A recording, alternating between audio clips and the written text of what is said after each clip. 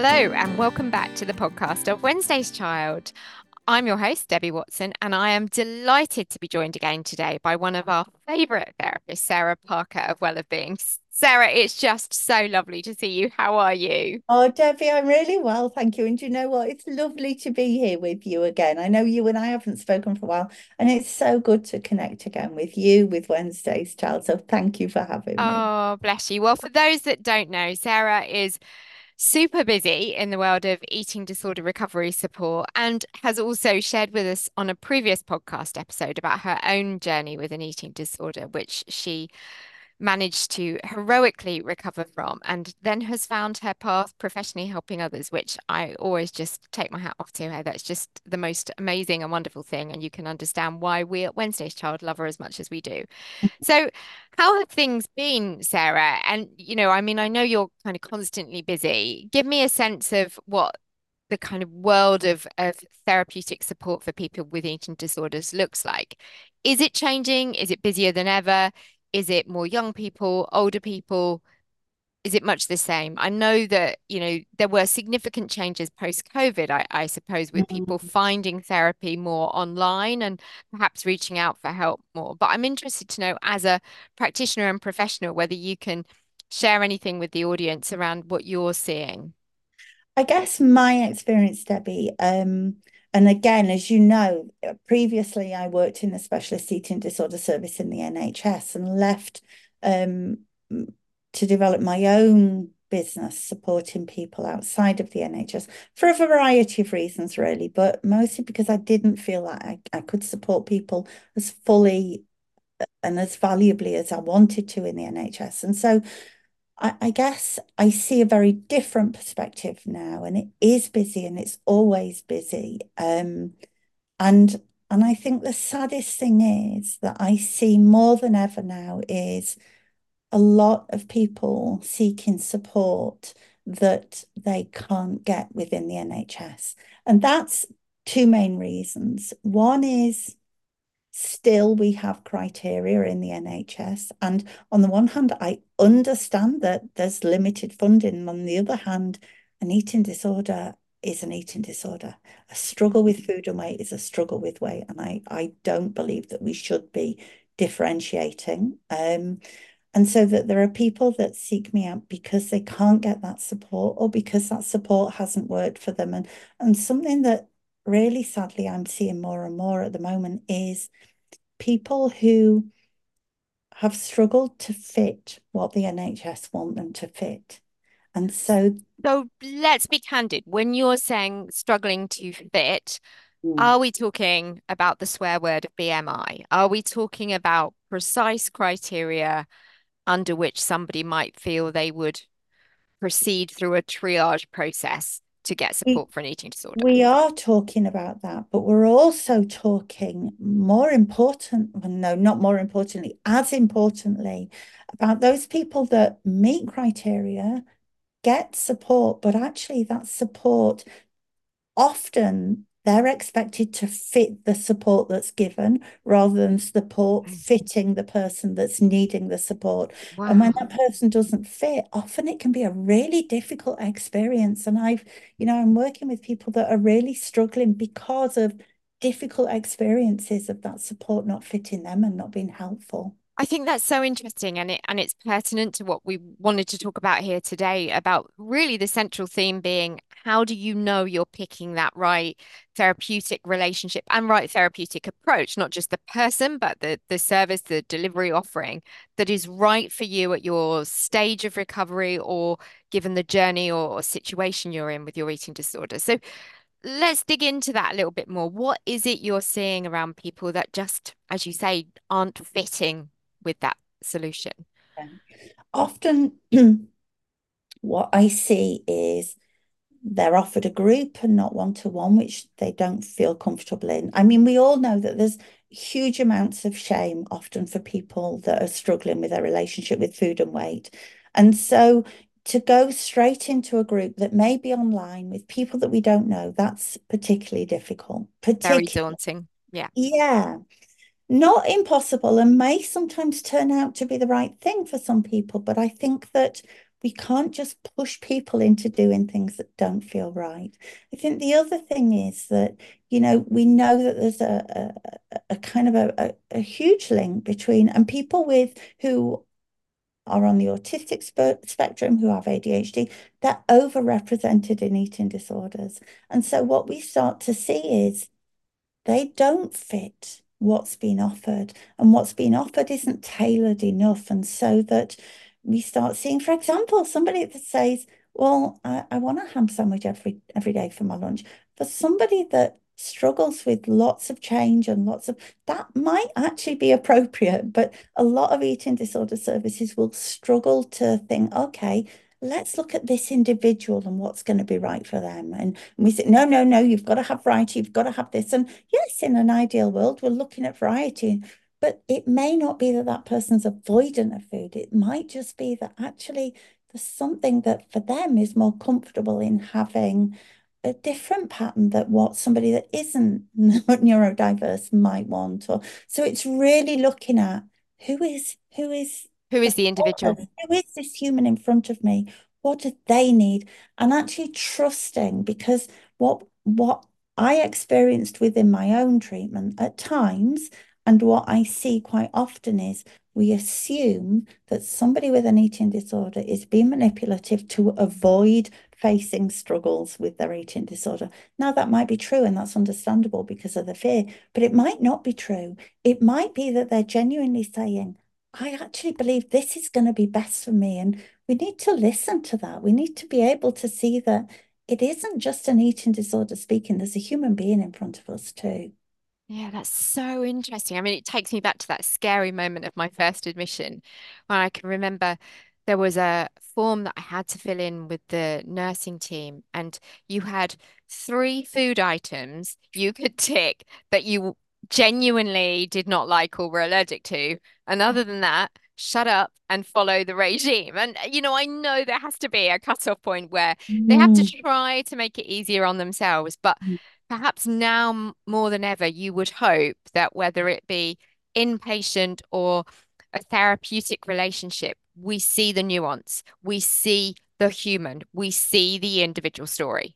I really hope that's happening, but I fear that's not always the case. Yeah. And Debbie, I do understand that funding is limited, but that's not a place to say, okay, funding's limited, let's not change anything. It's a place to say funding's limited. Why? What are we doing about Yeah. this? Why are we not pushing more for this? And the people are, but it feels hard to shift it. Oh, Um, you're talking to someone who's running a not-for-profit eating disorder organization, and oh my God, I can tell you it's tough. It's really yeah, tough. And it's yeah. not like we don't know how big the demand is and how significant the problem. No, no, no. And you know what? I think we know that there are lots of barriers, but that doesn't mean to say we stop trying to get over them. We carry on trying to get over them because it's important. Because from what I see and from what the statistics show, things are only getting worse. We're not getting it right. We're not getting it right, and we're not making as big a difference as we need to be making. So when someone reaches you, however that happens, whether they discover you online, get a referral, find you organically through social media, or hear you talking on the Wednesday Child podcast, when they come to you, what as a therapist, what are you trying to do in those initial, moments, sessions to discover the individual? What are the key things you're thinking about? Well, I think there's lots of things. First of all, the first thing I do is offer somebody a free 20-minute call because they're investing and I've got to be right for them. So Mm. the first thing I do is say, ask any questions you want to ask, get a feel for me. Because if I'm not the right person, they don't invest in me. You know, People want different things from a therapist, and I think we've got to respect that. So the first thing I do is offer people an opportunity to get to know me. But when Because relationship is important. It's Well, it. it's central, isn't it? It's Mm. central. Trust is central to anything we can do, and we can have all sorts of fancy interventions and different approaches, but without a relationship, I don't think we can get anywhere. Actually, nowhere No, meaningful. no. So that's the first thing. But then when I start working with somebody, what I of course I want to know about their eating disorder and their struggles and what they want and what the future could look like for them. But what I want to know is about them. What music do they like?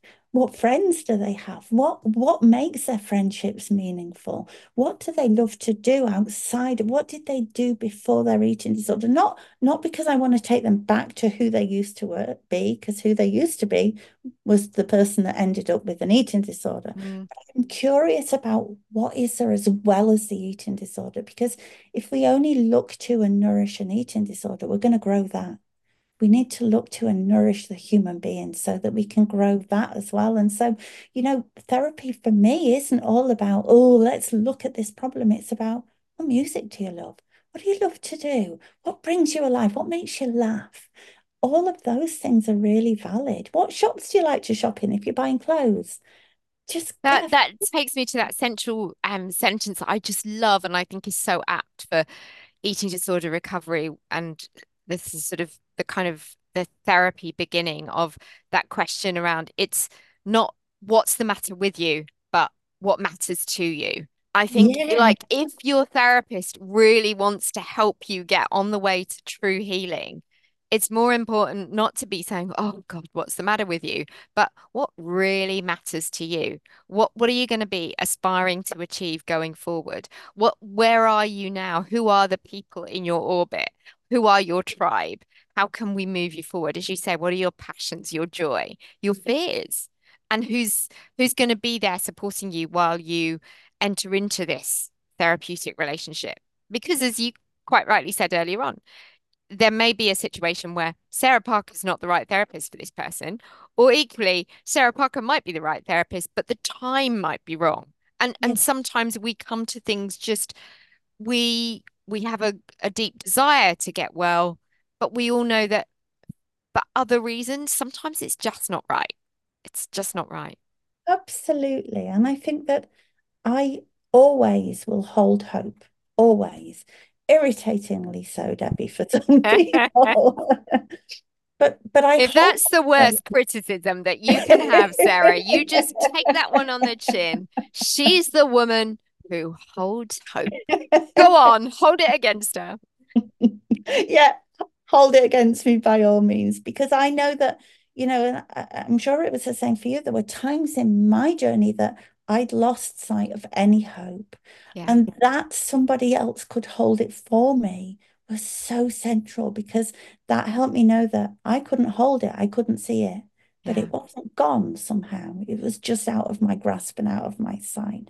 And so I will hold that always and make no apologies for it. But I also recognize that sometimes having somebody hold that and having somebody want to get to know the person behind the mask of the eating disorder feels really daunting and scary too. And so it's that dance between, okay, this person's backing off a bit as I'm asking these questions. So I'll back off a bit too. And I'll just, we'll create a space that starts to feel more and more comfortable. And if Wow. that's the best we can do in those early sessions, that's really significant. That trust and that finding a space where somebody can share what's the most scary to them, the most shameful to them, whatever's going in. If I can't create that space, we can't have real, truthful, honest, open conversations that can bring about shift.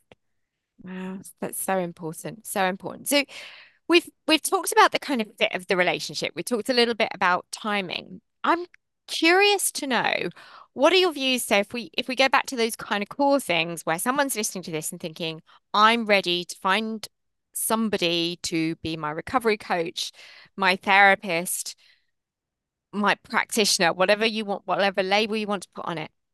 Where do you sit on things like kind of qualifications, credentials? What gives someone credibility? I know I've been to people that have listed among a zillion other things eating disorder support, and I've questioned once I've sat down with them, is that really true? What qualifications have you had? And equally, are there good enough qualifications to justify that tag? But but is that the vital thing, or is it equally important that that person has perhaps had an experience of an eating disorder? Now, some might say, some might arguably, and I don't know whether you've come across this, some people might look at me to do befriending or you to be a therapist and say, oh, no, no, no, I absolutely do not want to be with somebody who has had an eating disorder because I don't think it's possible for that person to be in a good place to support me. Or somebody else might say, eating disorders are so distinct and difficult to fathom, even for a kind of medical professional. I absolutely want somebody with, and I know not everybody loves the phrase lived experience, but Mhm. who has lived in the world of an eating disorder. Is there a one or other? Has it got to be letters after the name? Has it got to be I had an eating disorder for a decade? What do you think, Sarah? Well, I think that I don't think there is an easy answer. Mm, The way I see it is, I mean, there's a brilliant Michael J. Fox quote, and I can't quote you it exactly, but it's something like we must, because he has Parkinson's, and I that's guess he was right. Yeah. speaking for himself, but the quote is something about the idea of we must never forget that the person experiencing the problem is the expert. And that's really how I see it. I have a set of qualifications that I think can be really helpful. I think, I'm a human being that's innately compassionate, innately Yeah. curious. And so, you know, outside of my qualifications, I think they're really helpful things to think about. But what I'm also, what I think is also important is respect for the person that's sitting in front of you. What Yeah. do they bring? What do they know? Because actually, they know so much more about their stuff than I know.